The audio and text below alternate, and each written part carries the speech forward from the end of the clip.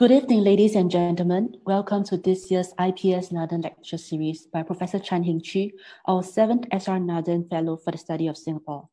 Today, Prof. Chan will be giving her second lecture, which is The US-China Rivalry, Inevitable War or Avoidable War.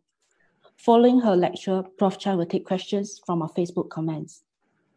The Q&A session will be chaired by Professor Joseph Liao, Dean, College of Humanities, Arts and Social Sciences, Nanyang Technological University. Here are some housekeeping rules at the start of our event. The lecture is being streamed live on Facebook. It will also be recorded and uploaded on the IPS website and Facebook page later. Please submit your comments and questions at any time through our Facebook page. We will try our best to answer as many as we can. We also would like to hear your view on the event. There will be a link on our Facebook page which you can click to submit your feedback. May I now invite Professor Chan to give her lecture. Thank you. Director of IPS, Janadas Devan, Professor Joseph Liao. The US-China relationship is in a bad place today. For the United States, the China relationship has never been easy to define. Americans have always been ambivalent about how it should regard China. Is China a partner, a competitor, or an adversary? During the Cold War, China, a communist regime, was an adversary lumped together with the Soviet Union. But for much of the time, the focus was on the Soviet Union as the lead adversary. It was the other superpower in the bipolar world. China was then still considered backward and not a major industrial power. The communist world and the free world were two separate bounded orders. President Nixon's visit to China in 1972 was the game changer. According to Henry Kissinger, around 1969, China and the United States found strategic congruence in their international outlooks. The Sino-Soviet dispute had deepened, with China regarding the Soviet threat as an imminent one. Even before he was elected in the 1968 presidential election, Nixon had been feeling his way towards China. Nixon was concerned to end the Vietnam War and about the post-Vietnam security scenario. He probably understood he could not end the Vietnam War without talking to China. In a Foreign Affairs article in 1967, Nixon wrote, and I quote, "We simply cannot afford to leave China forever outside the family of nations, there to nurture its fantasies, cherish its hates, and threaten its neighbors. There is no place on this small planet for 1 billion of its potentially most able people to live in angry isolation," unquote. In fact, he called for dialogue and made an appeal for reconciliation. Richard McGregor, an Australian China hand, clearly identifies Nixon as the intellectual godfather of the opening to China, and he relied on Kissinger to bring it about. The two men then worked closely to plan and shape policy. The Shanghai Communique normalized the bilateral relationship between the United States and China, with both sides agreeing to conduct their relationship on the basis of non-aggression, non-interference, equality, and mutual respect.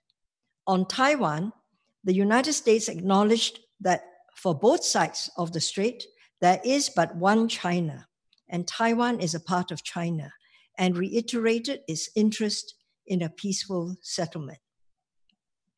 When Deng Xiaoping set China on the four modernizations path in 1978, in effect, overturning the central principles of the command economy to experiment with the market economy, he multiplied the possibilities of cooperation with the United States and the West.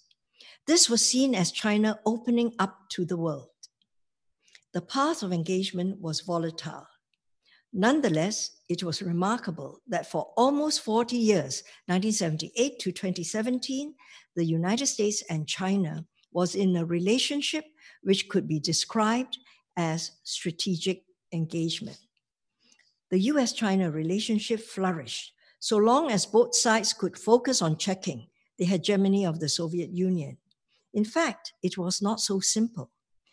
The United States had to manage the complex triangular relationship of Washington, Moscow, and Beijing, although it was more tilted towards China throughout the late 70s and 80s, as the Soviet Union was seen as the bigger threat because of its expansionist policies in Asia.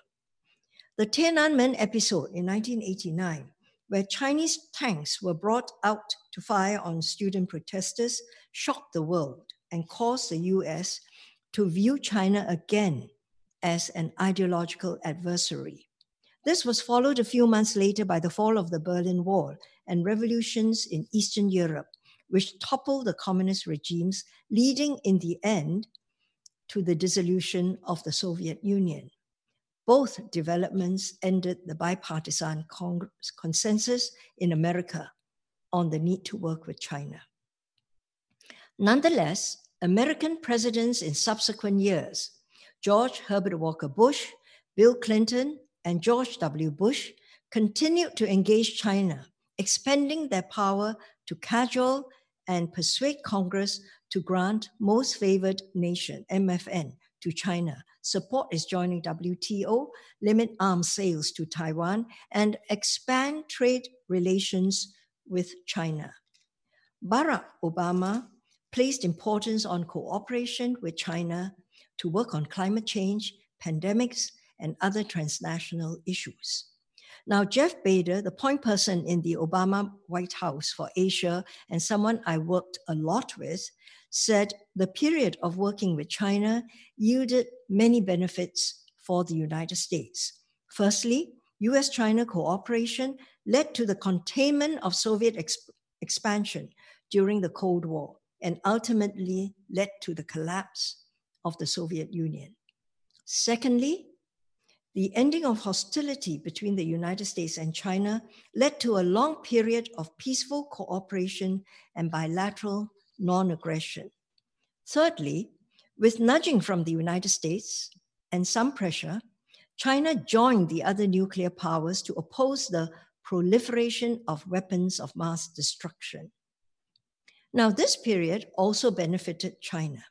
Firstly, working together, ASEAN, China, and the United States put sufficient pressure on Vietnam to force its withdrawal from Cambodia, to agree to a comprehensive UN settlement and UN-supervised elections. For China, this outcome ended the Soviet role in Cambodia, demonstrated that the Soviet Union could not protect its ally Vietnam whilst it could protect Cambodia, and Vietnam could not overturn a regime in Cambodia friendly to China. Secondly, after the normalization of relations with the United States and joining WTO, China grew unstoppably, adding to global growth and US prosperity at the same time. That working relationship has come apart. And I would like to use the rest of the lecture to answer three questions. Why did it come apart? How far will the relationship slide? And will we see an inevitable war or an avoidable war? Why did it come apart?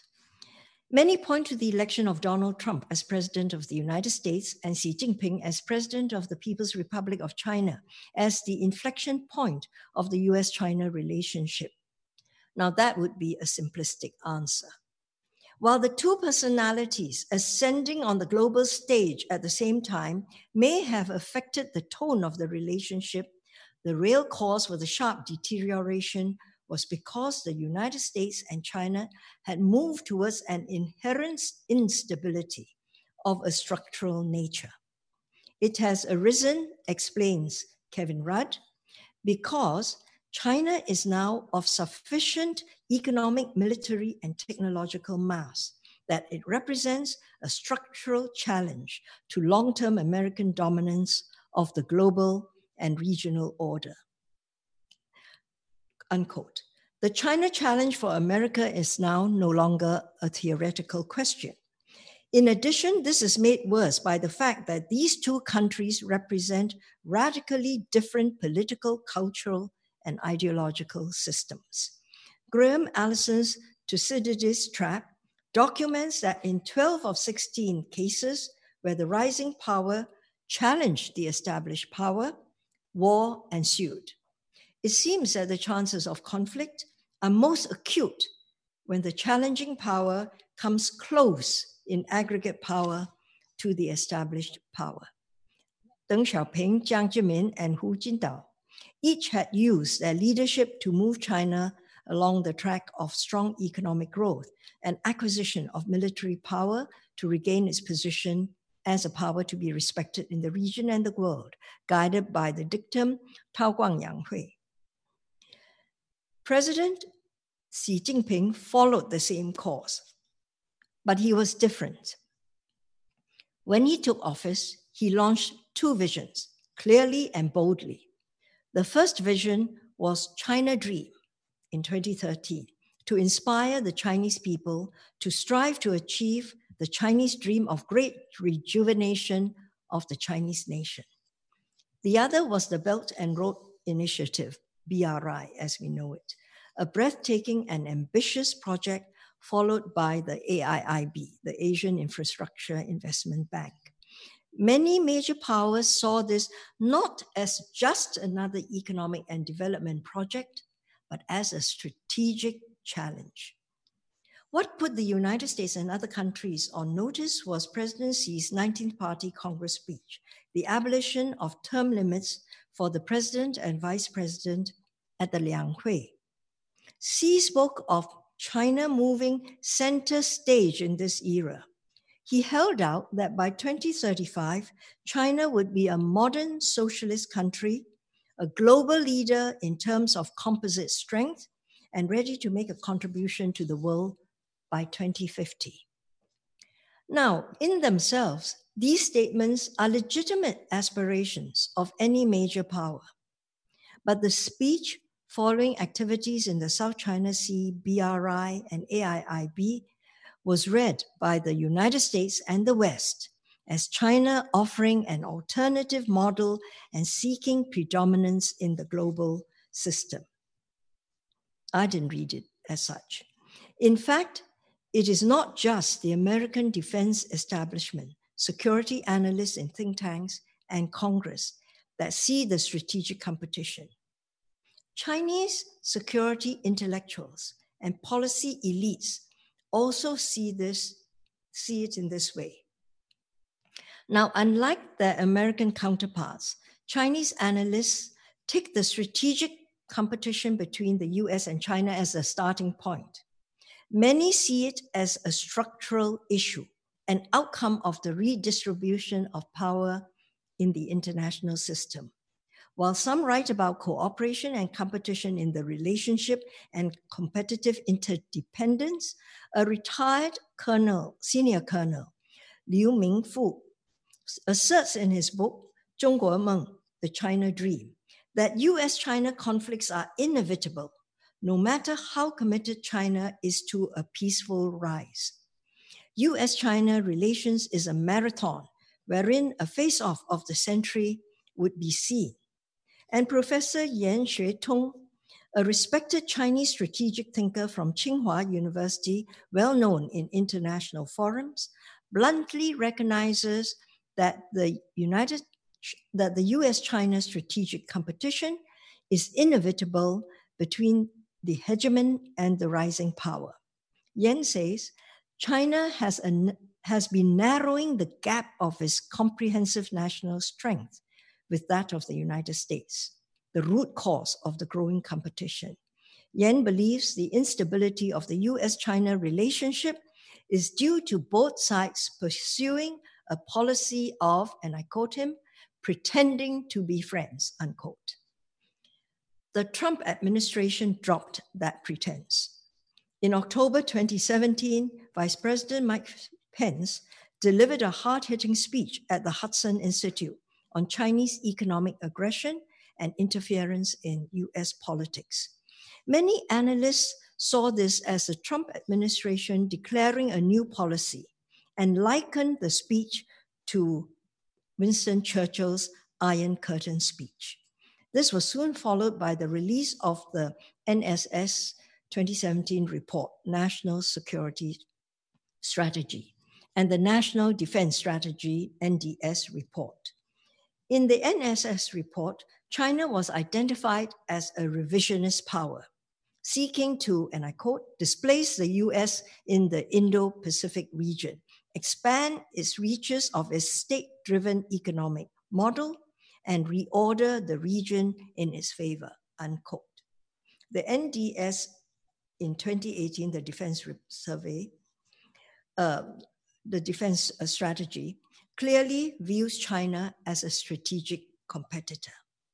Now, let us take a moment to look at the picture of the relative power positions of the two great powers and how they stack up. This is a snapshot, really, of the great powers. Blue is the United States, China is red, and you can see if you add up all the other 14 countries and compare it to the United States is almost, the defense spending is almost as much as the other 14. In fact, 5 years ago, the US pipped the other 14, the next highest spending 14. Now, we come to the key defense statistics. And as I said, I am giving a snapshot of the relative strengths. Red is China, blue is America, India is green, Russia is brown, the United Kingdom is light blue, France is purple. And now, looking at can we move the slides, please? Looking at these slides, what you get is really a sense of the military assets, but it's not just bean counting. You have to look at the generation of the weapons and the kind of military assets and the sophistication of the military assets.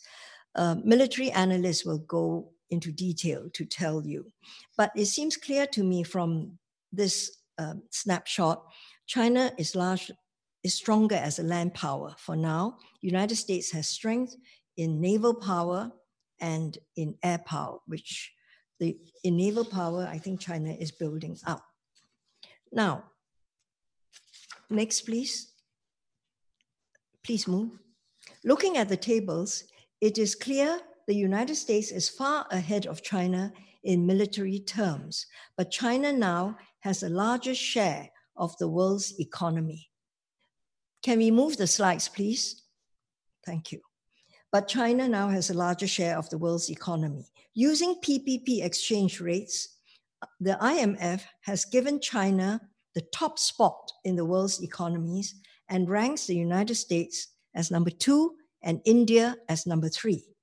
But according to the World Bank, US GDP, when you take it and not at PPP, is $20.5 trillion, whilst China's is $13.6 trillion.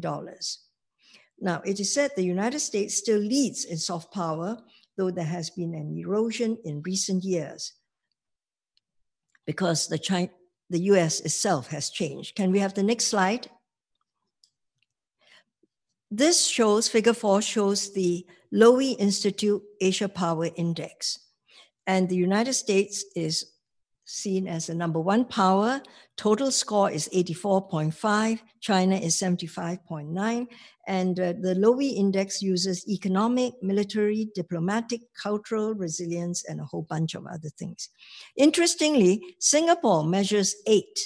Look at the screen.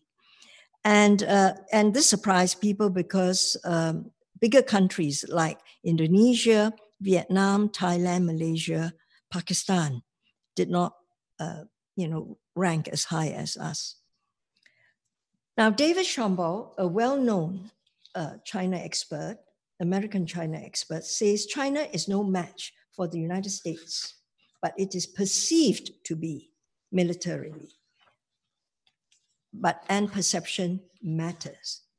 It is not just the amount of money spent, but the lead that has been accumulated for years and how equipment, men, training, culture, leadership come together. There is also the fact that the US armed forces have been war tested over the years, and more recently in Afghanistan and Iraq, whilst the Chinese military has not been in a war since 1979 against Vietnam. What is important is that many Americans believe China is catching up fast. Speaking at an Aspen Security Forum in July 2019, Admiral Philip Davidson, the commander of the Indo-Pacific Command, said, and I quote, and it's important what he says because of who he is, while China's capabilities don't outnumber America's in the region for now, it's possible they could overtake the United States in the next 5 years, unquote. There's a mood of minor hysteria in Washington these days. While the Republicans and Democrats do not agree on much, they share an anti-China hostility. They believe China's rise has come at America's expense, and the US needs to take a much tougher position with China. It is unfortunate for the relationship that the presidential election in November increasingly will make who is tougher on China an issue on the ballot box. President Trump would want to use China to shift the scrutiny away from his handling of the COVID-19 pandemic and anti-racism. Now, the Chinese themselves do not believe they are on the same level of power as the US. In fact, in 2019, when China hoisted in the tense mood and the increasing talk of containment, the US pushed back on Chinese activity, believing that China wants to push them out of the region. The US Defense Minister, General Wei Fenghe, surprisingly said at the Shangri-La Dialogue before a gathering of the world's defense ministers. He said, China does not have the intention nor the capacity, 无意也无力, to vie for the #1 position with the US in the world. China could be adjusting its rhetoric as it realizes the United States is responding fiercely to smash the competition. I believe people think China is powerful, perhaps more powerful than it actually is at this moment, because a great power is inherently endowed with soft power. Because of weight and size, China has soft power by being, and that amplifies all other aspects of power. US too, soft power by being. Thus, strategic competition for dominance is the most salient reason unraveling the relationship. There is another. The US had hoped the integration of China into the international economic system would lead to a gradual opening up of the Chinese political system, resulting in a more open economy and society. That did not happen. Instead, they watched the new emphasis on party and ideology and the strengthening of party committees in public and private firms.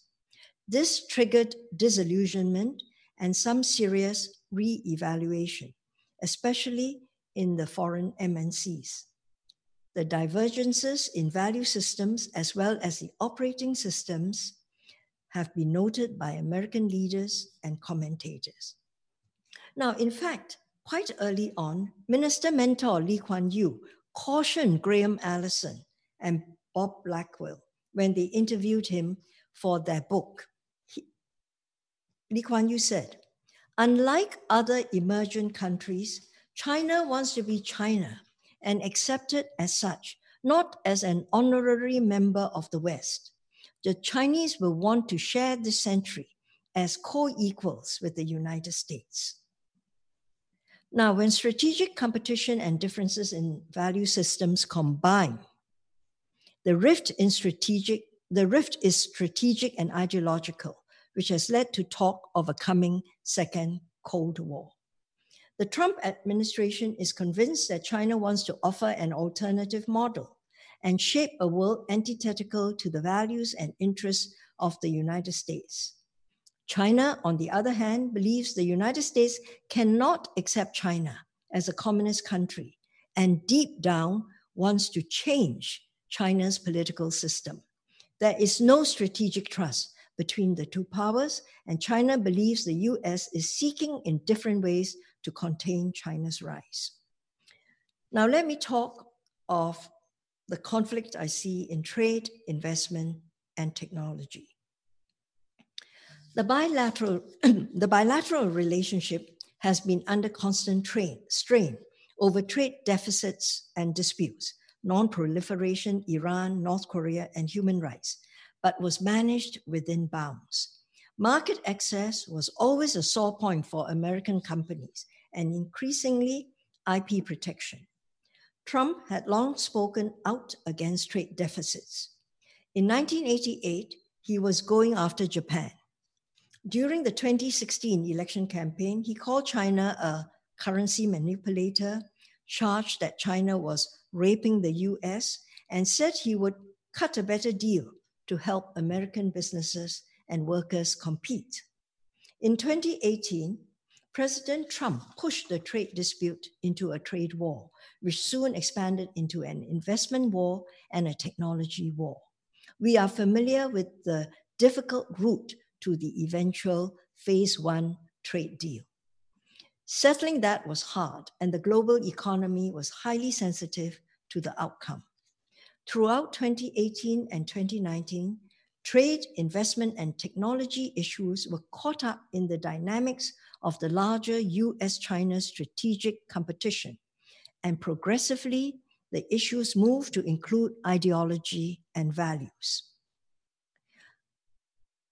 Now, in the 20th century, national power, national strength, and global dominance will be decided by technology. It is in the area of the technologies of the future that the US-China strategic competition will be hardest fought and where red lines will be drawn. Technologies based on data and AI will determine productivity, competitiveness, and have an impact on national security. In fact, the two countries have been moving towards this realization for some time. During the Obama administration, there was increased awareness that Chinese venture capital firms, sometimes with support from state-backed sources, were structuring deals to bypass CFIUS to invest in and buy Silicon Valley technology. In announcing Made in China 2025, China immediately put American business and government on alert and created alarm in security circles. This is a 10-year blueprint for Chinese technology self-sufficiency domestically and technology dominance internationally in the long run, funded by the state.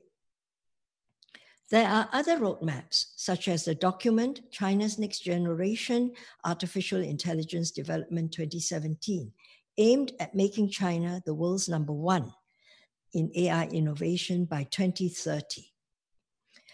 Now, as Hank Paulson, the former US Secretary of Treasury and an old friend of China, put it, for Americans, Made in China 2025 signals that foreign firms are not needed in many areas, but in the meantime, they are expected to act in ways that bolster China's indigenization of technology, knowledge, and business processes. It is not just that foreign technologies are being transferred and digested. It is that they are being reworked so that foreign technologies become Chinese technology through the indigenization process that many of the multinational CEOs I talked to, that's Paulson, that they believe is grossly unfair to the innovators and dreamers at the heart of their companies. And that all is Hank Paulson.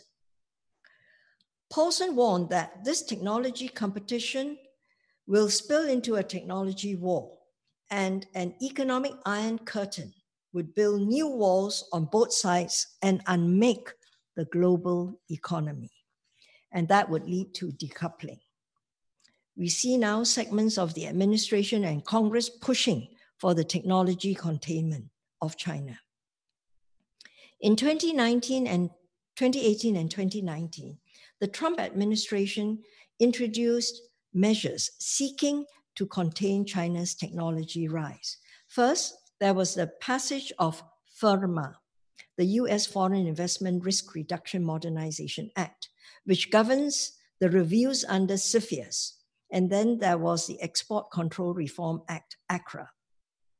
FIRMA and ACRA, together, these two pieces of legislation, expanded the range of deals the US government could review and block, and the range of technologies which would trigger a mandatory review.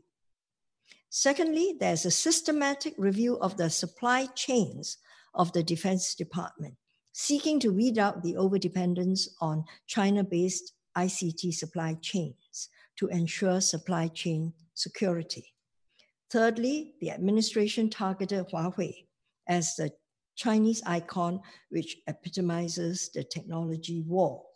It has made it harder for Huawei to do business in the US, placing the company and its 68 of its affiliates on a list that US companies cannot sell to without government approval. And China has retaliated with its own list, but the administration has since then expanded the list a couple of times, adding more companies. And these companies are entities that US agencies are prohibited from using, and US firms cannot deal with them. Hikvision is the next big target, and Chinese companies also with military ties. In May 2020, US Senate passed legislation to force US companies listed on the US Stock Exchange to delist unless they complied with US laws. This is denying Chinese companies access to US capital markets. The administration has gone further and has gone to its allies and partners around the world to put pressure on them to exclude Huawei in their 5G rollout. And third countries are under pressure to choose sides. Countries are bracing for the decoupling and emergence of two technology orders, each using different standards and norms. But there is a pushback. Reports throughout 2019 and the first quarter of 2020 suggest that US business is pushing back as the administration attempts to cut off China from access to American products. Companies that specialize in microchips, AI, biotechnology, and other industries are alarmed by attempts to restrict the flow of technology to China. This and the restrictions on Chinese investment in the US are seen as stunting the sector's growth in the US.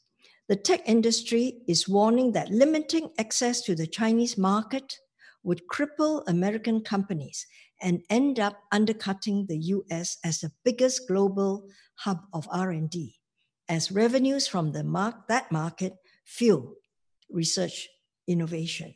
And to give you an idea, China accounts for 36% of the revenue of US semiconductor producers. A New York Times report in 2020, February, suggests that foreign companies are moving away from American components and technology due to concerns that access to parts could be abruptly cut off because of policy turns. Ironically, decoupling is taking place in a different way.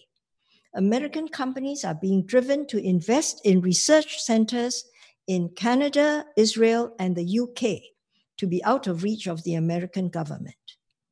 US companies share the administration's view that technology is a national security concern and needs protection, but they believe the regulations are too sweeping and broad. IBM has written to the Commerce Department asking for a redraft of the policy, which they argue will lead to the disengagement of US business from global markets and suppliers. They are uncomfortable with the policy of including economic threats, that is, threat of competition, as a national security threat. Still, on May 15, the Trump administration moved to block global chip supplies to Huawei. It expanded US authority to require licenses for sales to Huawei of semiconductors made with US technology, consequently expanding its reach to halt exports to the Chinese company. So if you're a foreign company, like a Taiwanese company using US technology to make semiconductors, you can't sell that to the United States, TSMC in Taiwan. It is difficult not to conclude the tech war is in full swing. On the Chinese side, their companies are moving to limit or exclude American components in their supply chain. One can expect the Chinese to accelerate their plans to achieve self-sufficiency given the US threats and measures. So they too are making decoupling happen. Tech analysts suggest, however, that for now, there is a quiet continuity going on. China remains a very attractive production base for companies because of its trained labor, good infrastructure, and dense ecosystem of supplier networks. Southeast Asia apparently cannot replicate this. Electronic exports from China have risen steadily because of dense networks. And China is courting companies to stay. In fact, the US FDI, foreign direct investment, from 2010 to 2019 held steady in spite of Trump rhetoric. In 2019, Telsa put a $5 billion investment for its gigafactory in China. ExxonMobil committed to a 10 billion complex in Guangdong in 2018. So total economic decoupling is not really happening. But semiconductor decoupling might happen because of US restrictions and I think further technology. We should watch what happens next. Now, I have tried to give you an idea of how the rivalry and competition has expanded from trade and national security to investment, technology, and values. I would like to highlight briefly two other areas to show how the issues can broaden. Not only is technology dominance an issue, the type of technology development by China has also come under criticism. Mike Pence warned that China was using the BRI to spread Chinese technologies, standards, and values at the expense of the United States and Western values. The US says it is uncomfortable with Chinese AI technology for surveillance, that is face recognition, branding this as techno-authoritarianism. But a Carnegie Endowment for International Peace study, and this is a US think tank, found that AI surveillance technology is spreading much faster to a wider range of countries than commonly understood. 75 out of 176 countries globally are actively using AI technologies for surveillance. 64 use face recognition systems. 36 of them are BRI countries, and 52 do smart policing. And it is not just China exporting AI surveillance technology. Many companies in liberal democracies like the United States, Japan, France, UK, Germany, Israel, South Korea also sell sophisticated surveillance technology to quote unquote unsavory regimes, according to Carnegie. Now, the second area of expansion. This COVID-19 outbreak has become another platform for US-China rivalry.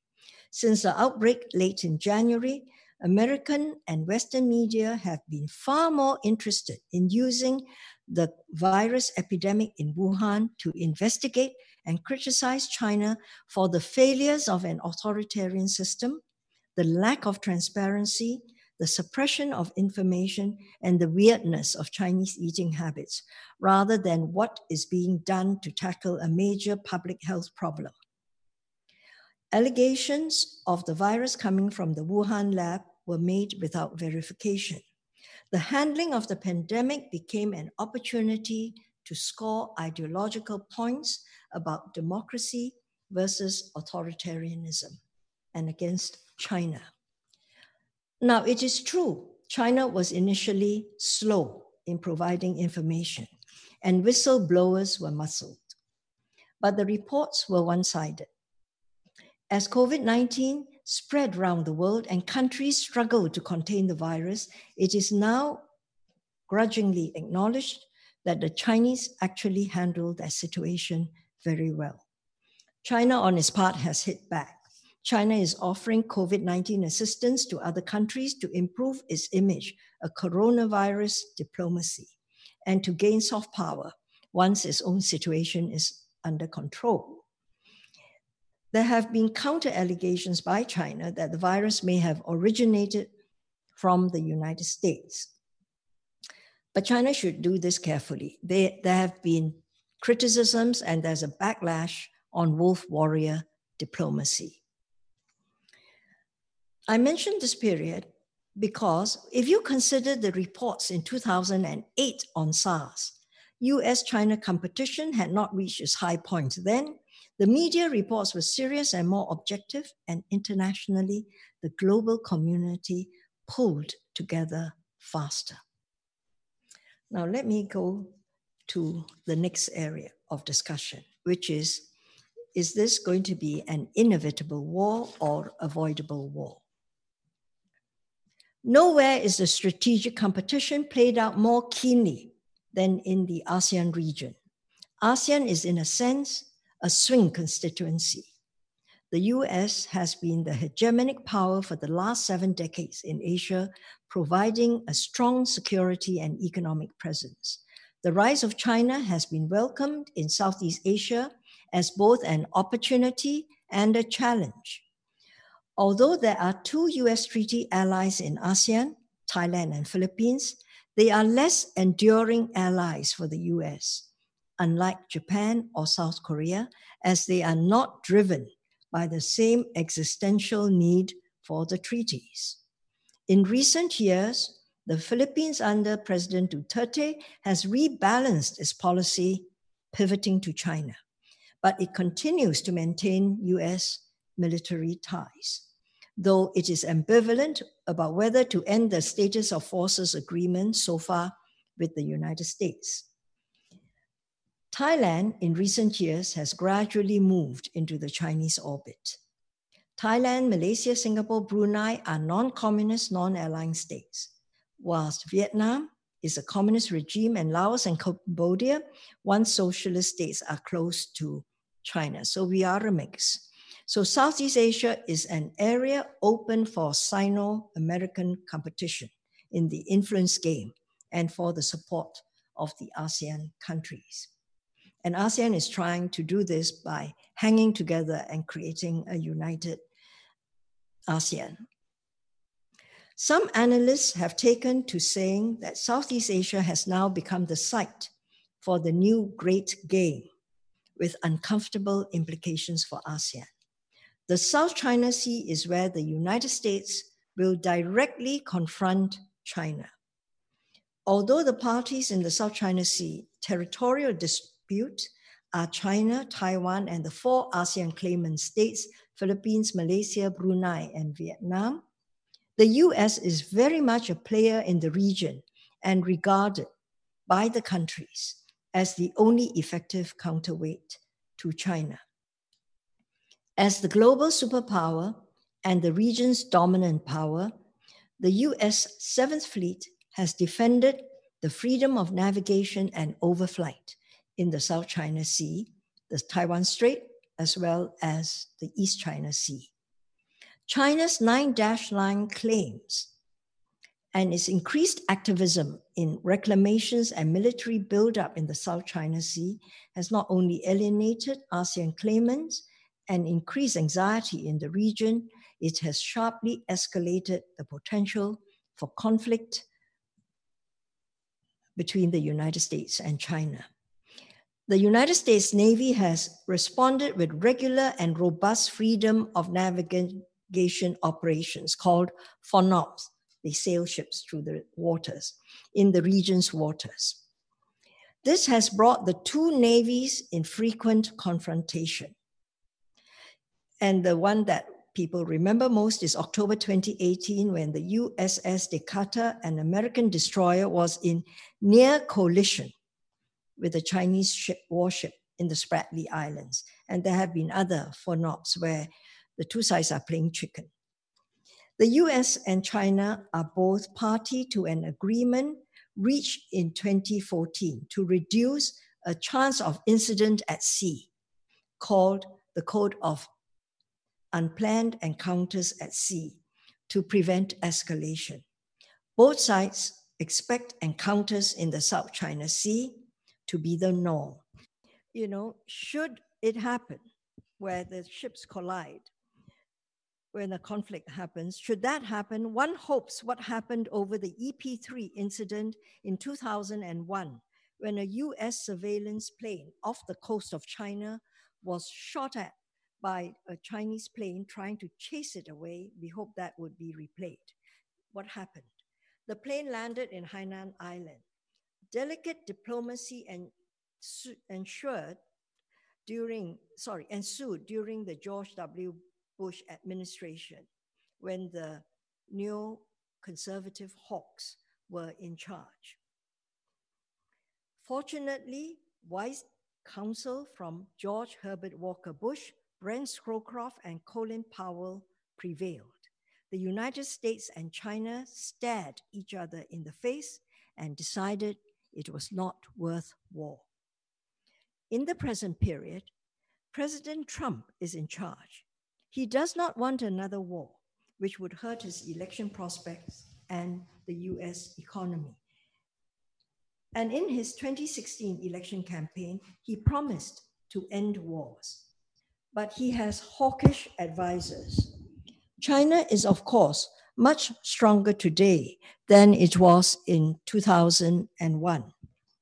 But it is likely President Xi, given the many internal problems of China with a weakening economy and a recovery from COVID-19, may also wish to avoid war. Now, can war between China and the US break out over Taiwan? For China, Taiwan is an enduring core interest. It has always regarded the reunification of Taiwan with the mainland as something of an inevitability. Taiwan, however, has long links with the US establishment in Congress and in the State Department and Pentagon. There is also a mutual defense treaty which obligates the US to help Taiwan in case of an attack from China. US defense allies in Asia, such as Australia and Japan, are bound by their defense agreements to fight alongside the US to support Taiwan in such an attack. Now, in 2003, President George W. Bush sent a clear message to then Taiwan President Chen Shui-bian, who was pushing provocative tactics on the cross-strait issue. And he did this during the visit of Premier Wen Jiabao to the United States. He said, "We oppose any unilateral decision by either China or Taiwan to change the status quo. And the comments and actions made by the leader of Taiwan indicate he may be willing to make decisions unilaterally that change the status quo, which we oppose," unquote. Now, Bush drawing this line helped to stabilize cross-strait relations for a number of years. President Trump's White House has a different attitude on Taiwan, which borders on ideological, and could lead to standoffs with China, resulting in rash responses on both sides. In January 2020, after the Taiwan elections, a US warship sailed through the Taiwan Strait. This was presumably a response to China sailing its latest aircraft carrier, the Shandong, twice through the strait before the election. The Trump administration is openly helping Taiwan expand its diplomatic space, passing the Taipei Act, which strengthens the scope of US-Taipei ties and promises to help Taiwan gain access. Tsai Ing-wen, at her second inauguration, did not refer to the 1992 consensus in her speech, and she maintained her past administration's opposition to China using one country, two systems to resolve the dispute with Taiwan. She said, cross-straits relations have reached a historical turning point. Both sides have a duty to find a way to coexist over the long term and prevent the intensification of antagonism and differences. China is deeply suspicious that Tsai would be moving towards the de jure independence. In the NPC meeting on May 23rd, 2020, Premier Li Keqiang, in his work report, was noted to have dropped the word peaceful from reunification, which is the standard reference to Taiwan. Now, this excited speculation that China would proceed to toughen on Taiwan. And but a week later, in a May 29 press conference, in reply to a question from China Times, a Taiwanese paper, Premier Li, while reiterating the position that China remains committed to a one China principle, said, they firmly oppose Taiwan independence, but slipped in this line. We will continue to show maximum sincerity and do our very utmost to promote peaceful reunification of China. So the word peaceful came back, but I would not read it as China changing its stance from the work report, but that China is signaling nothing is off the table. So the Taiwan issue bears watching. Of course, there's now Hong Kong, and you all are reading about this every day. The US government took the side of the protesters, with Congress passing the Hong Kong Human Rights and Democracy Act of 2019. And in 2020, with China's introduction of the national security law to cover Hong Kong, the Trump administration will withdraw Hong Kong's special status, which it currently enjoys with the United States. Now, whether it is the South China Sea, the Taiwan Strait, or Hong Kong, neither the US nor China, I think, want a conflict that is war with each other for many reasons, but they will push their positions to the furthest limits. For China, Taiwan and Hong Kong are core interests, and they have more recently defined South China Sea as core interest too. For the United States, it is about credibility as the guarantor of security and living up to the role of a predominant regional power. The main concern of the region is a conflict or war started by accident between the two powers. Before I finish, I am sure you would want to know, so is this a second Cold War? Henry Kissinger in November 2019 said, "We are at the foothills of a Cold War." He is a man who has lived through the Cold War. Kevin Rudd, the former Australian Prime Minister, wrote in Foreign Affairs recently that this is Cold War 1.5. I would say the tech war is on. And you see student visas withdrawn, scientist visas withdrawn, particularly for specific areas to do with AI, computer science, biotech. So we are 1 foot in. It is a tech Cold War. Is it a Cold War? I think a Cold War has a certain structure. It has a military structure and an economic structure. Economically, the United States and its allies all want to participate in China's growth market. So the United States cannot shut China out. So it's not the same as a Cold War before, not the US-Soviet Union model of Mark I Cold War. If Biden is elected, his team believes the US must work with China. They will be firm, but they would not want to see the relationship, at sharp confrontation. They will work together on climate change, pandemics, and other transnational issues. I mean, that's now. Let's see what happens with the debates when they go on. But economically, I think the United States and China will still have something to do with each other, and so will Europe. Militarily, during the Cold War, I was reminded that the militaries of the United States and the Soviet Union confronted each other everywhere. You are not seeing this at this point, so it's not a Cold War. Now, it is expected that middle-sized and smaller countries will find themselves pressured by both sides to make choices in this contestation.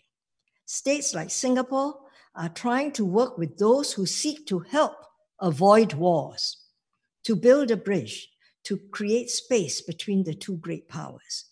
And I will take up this very important dilemma in my third and final lecture, analyzing the delicate path Singapore and the region are taking. Thank you, Professor Chan.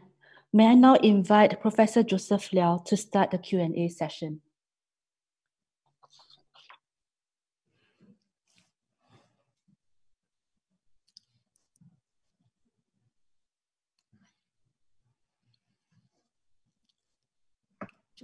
Okay, sorry.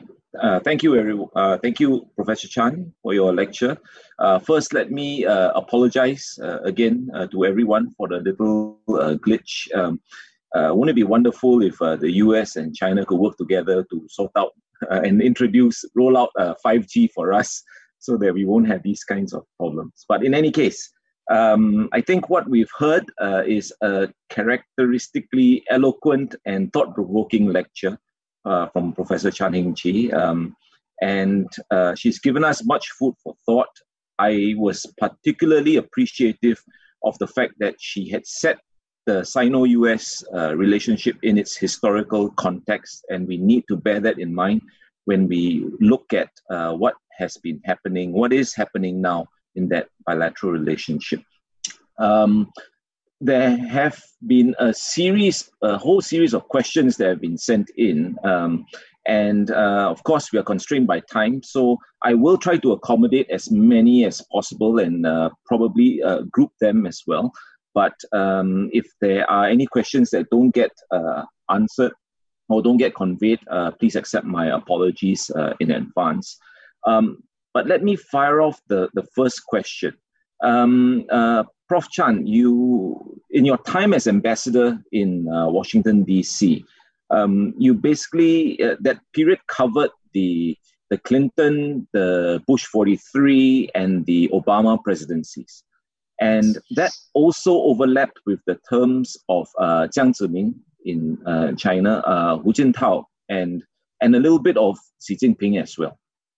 So in other words, you must have accumulated a wealth of observations following the dynamics so closely from a prized ringside seat.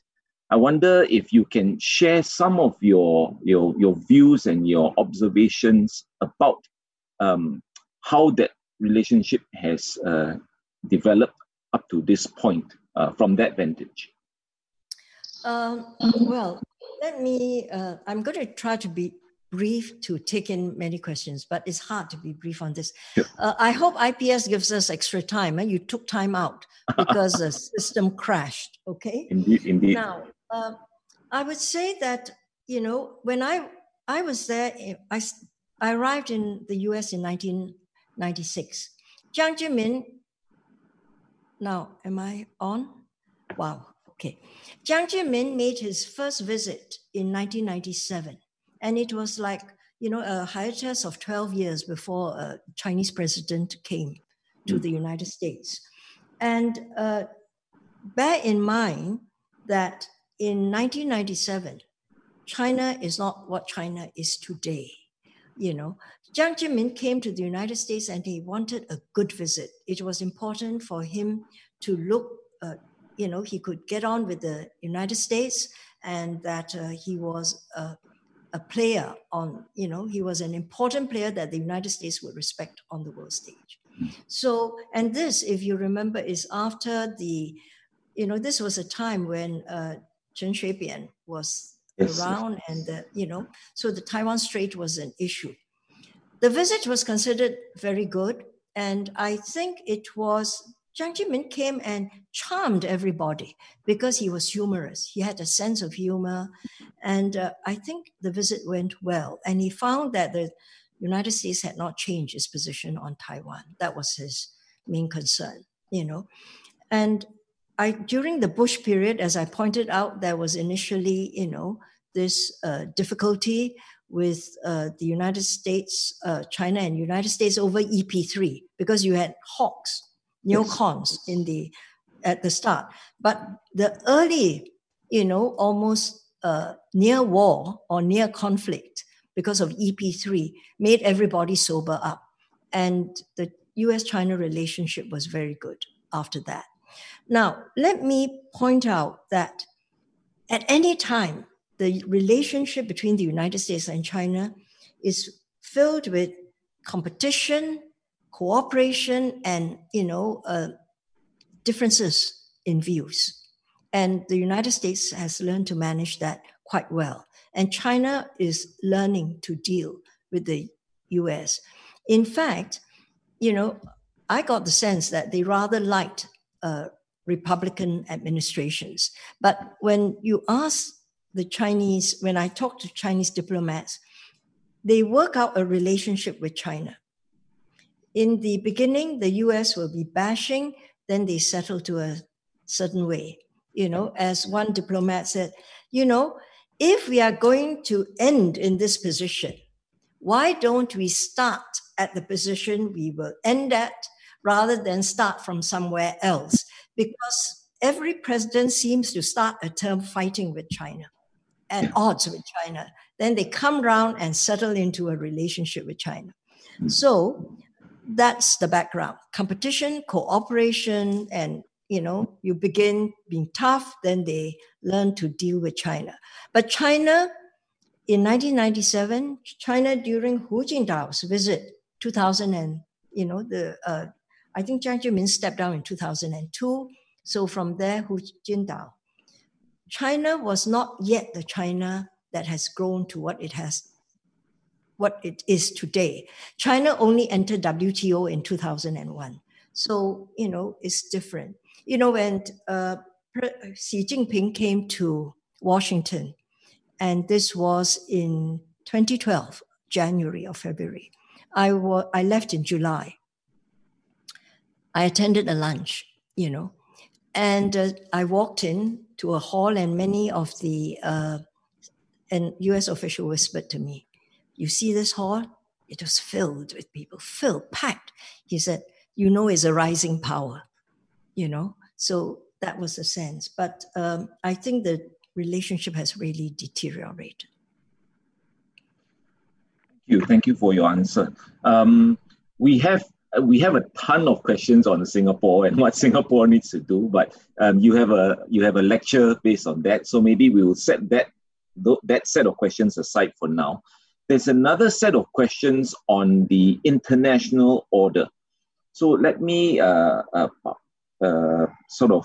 break the question down into digestible parts, or the questions. So basically, there's interest in whether or not China really does or doesn't want to lead. I think you alluded to that when you talked about the Chinese defense minister's comments in Singapore.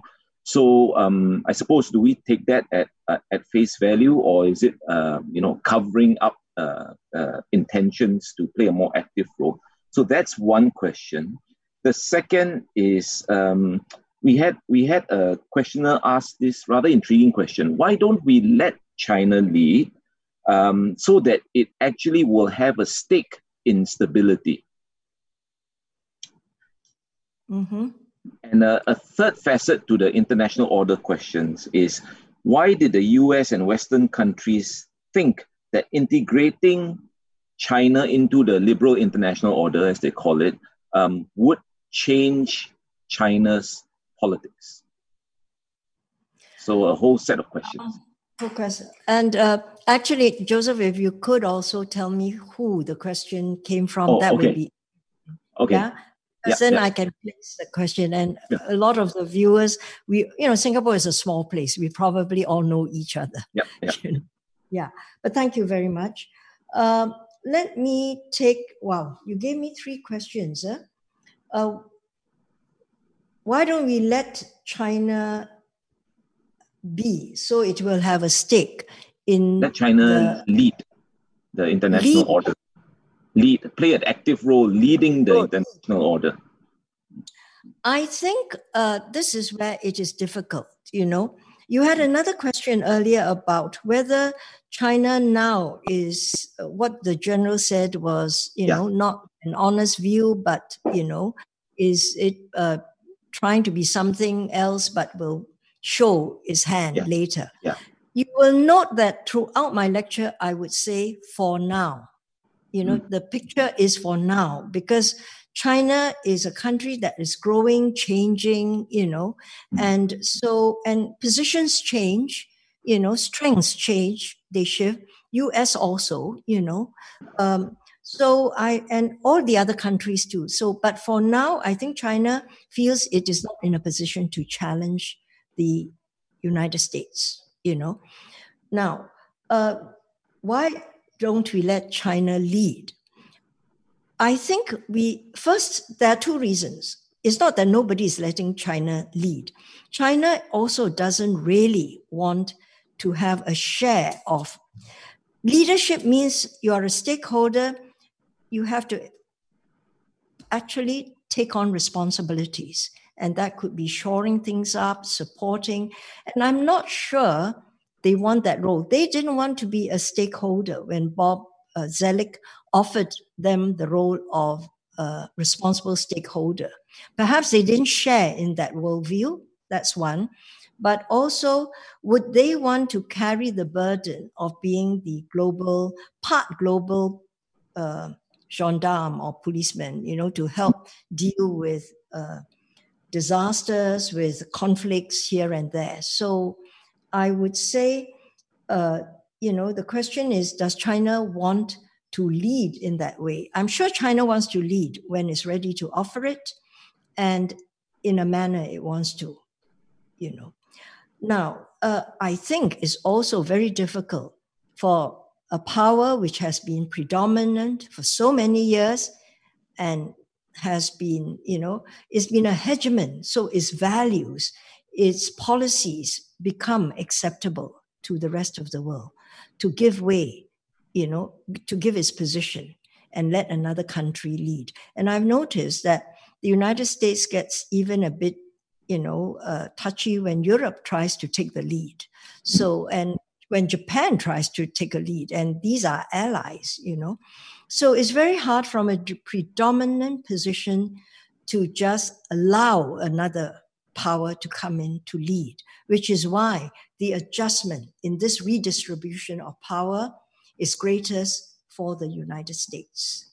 But China, I think, just feels that at this moment, it doesn't want to take that kind of primary leadership role because, you would have to, are you prepared to underwrite the security in different parts of the world and enter into conflicts and so on?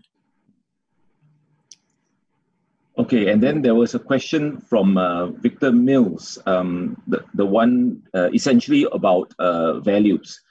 So why do the US or the US and Western countries think that the liberal international order, free trade, would change the political systems of China? Why did they even think that? You know, this is Western liberal thought, that if people get wealthier, they will be more open, and when societies and countries get wealthier, there's economic development, it will change. And they will all want a certain kind of political system, which is open, democratic, and so on. And this is the belief, you know. So I think this is what the United States and Europe thought, that by bringing China into WTO, allowing it to expand, being part of the liberal order, China will change. But as Lee Kuan Yew said, you know, China is not going to be an honorary Western gentleman. I think we underestimate the change in order, in the values we underestimate that it's hard to change values. The United States in particular is a country that is messianic. It wants to change other countries. Democracy is wonderful. You know, they believe in it and they will try to promote it. In a way, China is not messianic. It doesn't want to promote values that way. That's why, as an alternative model, China is not going to go around the world selling the Chinese model. As Prime Minister said, you know, China is an old country. America is a young country. It thinks every country should be like them, and they would like to sell its values. China is an old country and thinks no other country can be like them, you know. So they're not going to go around selling their values in that sense. Yeah, that is why I don't think I read the 19th Party Congress speech as China asserting the position that theirs is the right system, is that the Chinese system has brought millions of people, you know, hundreds of millions of people out of poverty, and it is the right system. So don't try to change me. Don't try to change my system. And those of you who want to use the system, fine. You know. Yeah, we get the impression that on the US side, it's very entrenched in the political psyche of the nation. Let's move on. There's a question from Lai Leong Fok, ISIS, and it's an important one, because we've talked about the rivalry and the risks. Now, he asks, under what circumstances would you see both the US and China wanting to do more to reduce their areas of contention and increase their areas of cooperation? Everything is possible in the United States. You get the right two sides. I think both see they do have some interests that are congruent. The question is whether when you have different presidents, you know, they may reach for different things. All the presidents before the present president have worked with China in some ways. Now, China has to give some. It is giving some now. And opening up its markets and so on. They should have done that much earlier, frankly. Yep. And I think there could be some areas where they could work together. For instance, I've been reading the writings of potential policy makers in the next administration, and they all emphasize areas that they can work with China on, largely climate change. Now you can add pandemics, and there are transnational issues, drugs, and so on, trafficking. So I think there would be presidents that would work that way. You know, Joseph, one of the things that I feel, having lived in America, you know, for so many years, America is a country that changes. That's its strength. It renews itself. If you don't like it, wait for the change, you know. The pendulum swings. If it goes to an extreme, it swings back the other side. And I was wondering, you know, watching what is happening, whether we are beginning to see a start of another change. You know, I've been toying with this idea because now you are seeing this anti-racism, you know, you are seeing the courts, in fact, you know, emphasize that LGBT is part of civil rights. you can put that under the Civil Rights Act. So I think something is happening in the United States and this racism push that I'm asking myself, has neoconservatism run its course? Has right-wing conservatism run its course? When I say run its course, I don't mean it completely disappears, but different thinking comes in, because we saw that happen. Counterculture, anti-war, that period brought in the conservatives afterwards. And now, do we see a swing slowly? It won't happen next year, but you are moving towards that. So I think in the thinking on China, I'm thinking that something could happen, but the rivalry between the United States and China will be there because the United States does not want to be number two. It has always been number one in recent history. So it would find it very hard to adjust. So they will compete, but does the competition have to result in war? And I think they could work on other areas. Yeah, as you mentioned at the beginning already, it's very much a structural phenomenon at work. But Prof, you've left the door ajar, so I have to ask you, will we see a pendulum swing in November this year? We are still many months from the election. And, as you know, in the United States, it's like a lifetime. In fact, they say nothing really happens till after summer, in September. Then you start looking what happens. So I would not count Donald Trump out. Right now, the numbers don't look good for him, but anything can happen. Yeah, that's true. We have a question from Drew Lexman on the decoupling. So he asks, who do you think will be the ultimate winner if there is a full decoupling of US-China relations? It seems that the US has more to lose, as China always has its large domestic market to fall back on if the US is closed off to them. When you say full decoupling, is decoupling in economics or in economic security, every other sphere? I just don't see that happening. But if that happens, because of the size of China, I think it could be, in fact, split regions, Yeah, and I think you may see the order. If that happens, you may have split regions. Let me just leave it at that. Yeah. Actually, your point about split regions nicely segues into another question by Roger Lim.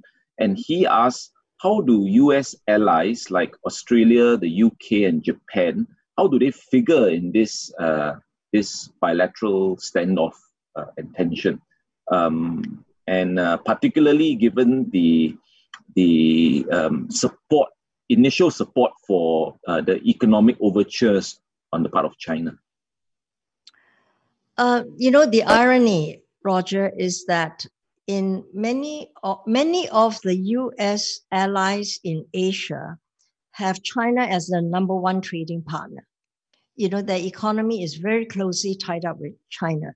And this is Australia. China is their number one trading partner. Japan, South Korea, even Taiwan, if you look at that, but it's not, is a territory, now, how do they square? Right now, I think most of them are choosing security to be with the United States, but on economics is with China still. They are wondering when China or US will say, you cannot be, with a foot in each camp. You cannot have security with the United States and economics with China. You have to come on the same side. And when that happens is how do people choose, But even as you mentioned these countries, how would Australia choose? How would Japan choose? I think these countries have different leaderships, different parties, the mood changes, they can encapsulate the mood. So, right now, certain leaderships of certain countries take the country one way, but a change of party could take the country another way. And I would argue that all the countries in the region, all of America's allies in the region would like to keep the position as it is, that they can, carry on with China as a trading partner and the economies tied up with China, although they talk of now diversifying, but still very much reliant on China, and is the growth story right now, the first to come out of the gate from COVID, and they would like to carry on with that, and they hope that would be so. And I'm also thinking that even with Europe, China is the market. It's the biggest market. How do you leave out the biggest market? So economics will speak to many decisions. Yeah, and this is where I think we see the difference between the so-called old Cold War and what we are facing today, that economic dimension. Right. A question on ASEAN from Kimiko Ishihara. Will ASEAN be able to put together a united front to address rising Chinese influence in the Indo-Pacific region? What are some issues that ASEAN would have to overcome before being able to do that?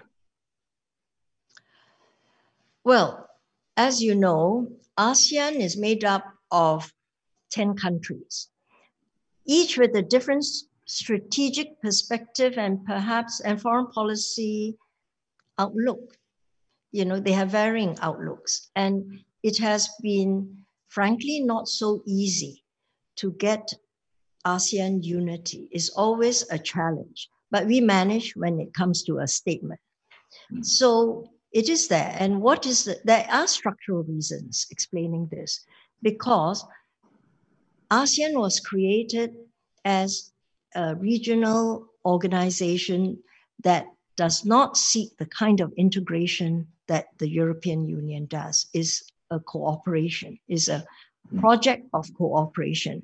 Now they've become much more integrated in many areas, whether it's economics, whether it's even some views about, how they want all to be market economies now, so economic ideas. So we are integrating in the economy, and we're trying to work out security,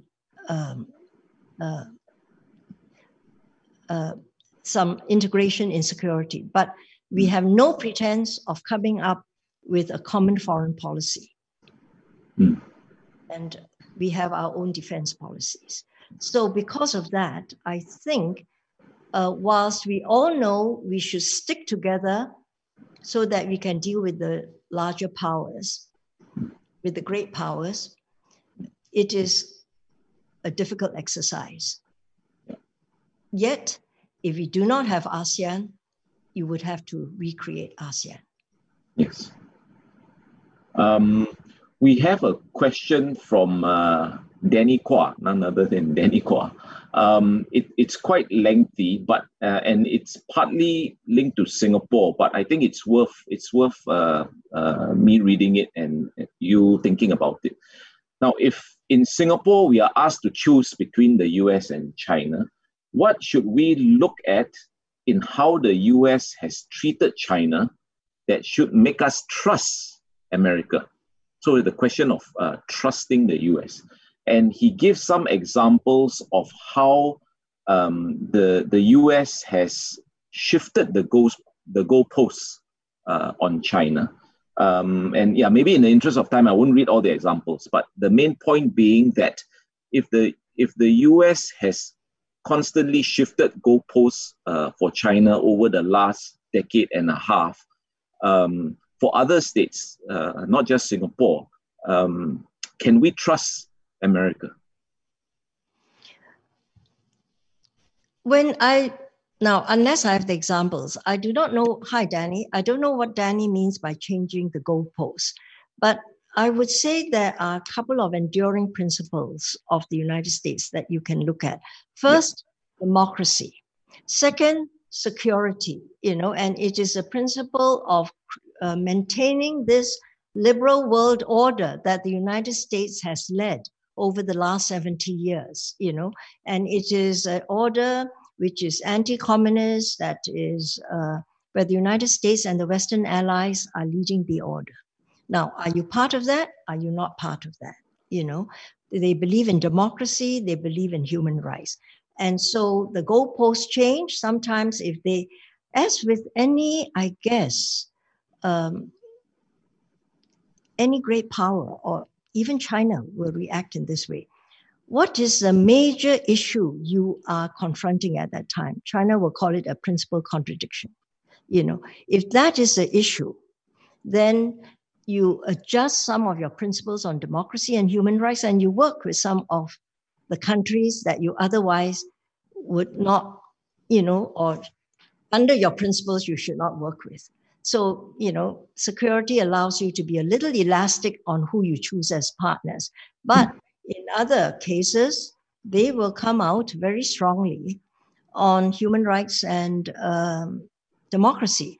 And we've always felt, analysts and countries, that, if you are strategically important to the United States because you're a country that has oil, or you are located somewhere where there's great competition between China and the United States, you will be given some leeway. But if you are a country that is stuck in a corner, small, no resources, then they'll be really rough on you, when it comes to human rights, democracy, and so on. Thank you. The US change goalposts, yes, Yeah. So, but I think they have these principles as constants. Yeah. Anyway, apologies to you, Danny, if I butchered your question, but it would have taken me 10 minutes if I read your entire question out. Let's move on to the next one. And this one is a bit technical. It's from Jessica Yeo. Now, with the China Central and Eastern Europe Investment Cooperation Fund and the BRI, the Belt and Road Initiative, having the potential to box the US out of future international deals, how do you think this might impact the confidence level in the US dollar, and the future of global trade and investment opportunities? Now, this China-EU Investment Fund, how big is it? Okay. And can you box the US out of future deals? First, US can always join. It decided not to join. In politics, everything is possible. At another stage, the US may say, why not? Although I think it will not. But I don't think it will box the US out of future deals, because I don't think it would be so all-encompassing that there's no room for another player. Yeah, and... Okay, so we move on to the next question, and this is from Salman Bukhari. And Salman asks, could it be that the US and in some cases the rest of the world seriously underestimated the rapid rise of China? How did China's WTO accession help China's rise to what it is today? I think, yes, probably the United States seriously underestimated, and maybe all of us underestimated, China's rise. Napoleon did not. I think Napoleon said, don't wake the sleeping, don't wake up the sleeping dragon. Yeah, dragon, I think, was it? Oh, it's giant, but anyway. Yeah, And I think he was right. I think it's numbers, it's the size and the weight of China, and also they are very smart people there. It's the ingenuity, the creativity, So I think they just, the Chinese have done very well by WTO, because all of us have done well, frankly.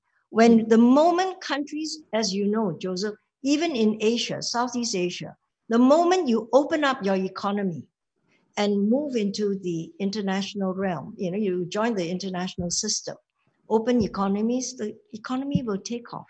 And that was what persuaded a lot of countries in the region to become, to open up, export-oriented, not import substitution, join the, world. And for a long time, we were trying to persuade Myanmar to do the same. If you open up, things will happen. And in China, they opened up, they joined WTO, did all the right things. And China is a huge market. It's not just what China is doing outside. China is a market. So I think it's very attractive for all the investors. So we should not have been surprised. Yeah. Okay, I think we have time for one final question. We've already gone 10 minutes over already. So I'll give the final question to Zainal Rashid. There are some arguments in China that the technological decoupling will change the Chinese economy's focus to innovation-centered development and emphasize Chinese techno-nationalism. And so his question is, do you see these prospects? Do you see this happening? China is trying self-sufficiency now because I think they are forced to do so, and they will do it very rapidly. Is that techno-nationalism? Every country is getting more nationalistic. And I think, United States is also showing some techno-nationalism about their technology. So, if China succeeds in really achieving everything they want, they would be very proud of it. They'll be very nationalistic about it. And how will they deal? Will they be generous? How will they share technology? That would be interesting and I think there needs to be some discussion about how you regulate AI globally, and how we use technology. And would all the countries, China, US, every other country, come in to talk about common standards? Because I haven't figured out, because I'm not a techie, how, you are seriously going to run a world on split standards in a very real way. At some stage, we have to discuss together. And if being techno-nationalist means you are world unto yourself and you don't want to talk with others and discuss standards and norms, how are you going to, if you're going to export it, if it's going to be exportable, then there has to be some discussion. Yes. Well, I think I have to bring the Q&A session to a close because we are really running short of time. I always look forward to listening to Prof. Chan's lectures because you learn so much within that short period of time. And again, not disappointed. So thank you very much, Prof. Really, it was a tour de force, not only on Sino-US relations, but really on the broader canvas on which this portrait of this bilateral relationship is being painted. Yeah. And you also, I think, the subtext to your lecture also makes a point that just as China and the US are shaping the world, they are also being shaped by the world, by larger developments, as is their bilateral relationship. I think this segues nicely into the question of how we in Singapore can, should, must position ourselves in relation to these dynamics. But that's not for tonight. That is for your next lecture, which I encourage everyone to take note of. The date, I believe it happens after the election, so no excuse. So until the next lecture, I think it now just leaves me to thank you on behalf of our virtual audience, Prof. Chan, for a very fantastic, illuminating lecture. Thank you very much. And applause for you. And we will now pass the mic back to the MC. Thank you, Prof. Liao. Thank you, Prof. Chan, for the very interesting Q&A session. We've come to the end of today's lecture. We would like to hear your view on the event. Please click on the link on our Facebook comment to submit your feedback. Prof. Chan's third lecture will take place on 15 July. Details will be on our website and Facebook page. We hope to see you then. Thank you all for attending this evening's lecture. Good night.